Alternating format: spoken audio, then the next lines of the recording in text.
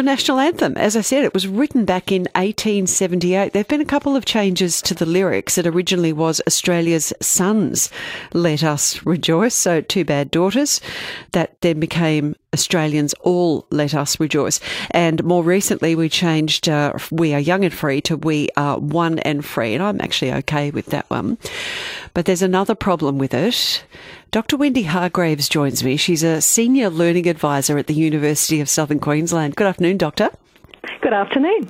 What's the problem? What have we all been doing wrong with the national anthem?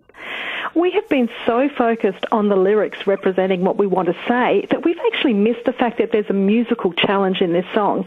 And it's that there's such a large note range, so the lowest note to the highest note is so broad that the average Aussie has trouble singing it. I'd actually like to hear from someone who thinks that they can make a good fist of singing our national anthem. 133693, if you can sing the national anthem for me and Dr. Wendy Hargreaves, who's with me at the moment. How has the anthem changed over the years? Well, as I said, it's concentrated a lot on the lyrics. So we've had those changes that have come through. The original verses had the British colonisation sort of focus on those. And in Federation, we introduced a new verse that had that sort of more politically neutral kind of effect. And in 1984, we looked back at those and we sort of merged the two and made a sort of gender-inclusive kind of language, put the women back in it, and were careful with how we expressed our feelings about our First Nations people who were sort of basically ignored in the national anthem. So you're saying it's the tune that we're not getting right. So why musically, why is our anthem so difficult? Well, it covers a range of about 17 semitones, and our natural speaking voice is in our low voice, so we might have a range there of, say, of about 14. To sing those high notes, we've got to switch gears, switch registers as such. And those of us who don't do singing every day, like our Australian cricket team, might have a bit of trouble finding that top gear, and will have their voices crack as they try and go for those top notes. So what are your feelings when, for instance, you see a football team or our cricket team lining up at the beginning of a game and singing the national anthem? What goes through your mind? Well, I'm wanting them to win, but my prayer is please don't turn on their microphone. I don't want to hear their voices. So which parts of the anthem are we getting wrong, or do most people fail on? Well, we really fail on the top note, but to be quite honest, what we really need to do is chop out the lowest note. If we can remove that word, it's actually on the word and change that note, we can solve that problem and bring that range down to just 14 steps, which makes it more singable for everybody. Hang on, so let's go through it.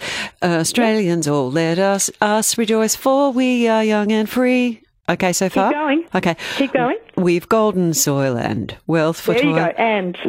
And Did you hear how low your voice went then? You went to something's called glottal fry. Yeah, I started. That's quite a low note.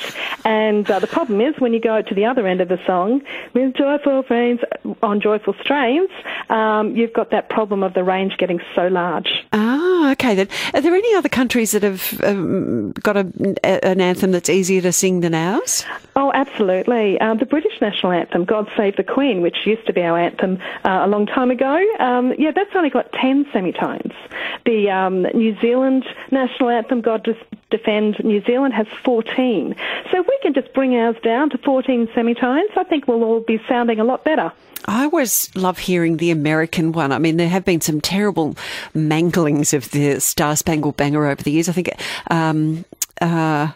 Roseanne Barr completely butchered it, and Fergie from the Black Eyed Peas, she did a rotten version of it once too. How does the American Star Spangled Banner stack up? Well, I think true to reputation, Americans like to do things bigger, and theirs goes up to 19 semitones. So they're really asking a lot of the average American. I'm glad to say that we're less than that, but still at 17 semitones, I think we can do better and bring it down to 14 with just one note change. Do you think we need a new anthem altogether, maybe? I think that's a very sensitive issue. Ultimately, I'd love us all to have an anthem that represents us and we feel comfortable singing.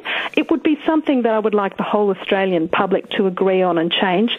In the long term, yes, I think there could be some benefits in that, but I think it's a gradual process. As just the history of this anthem shows, it takes a bit of time to get those changes through. All right. Thank you so much for your time today. Dr. Wendy Hargreaves there.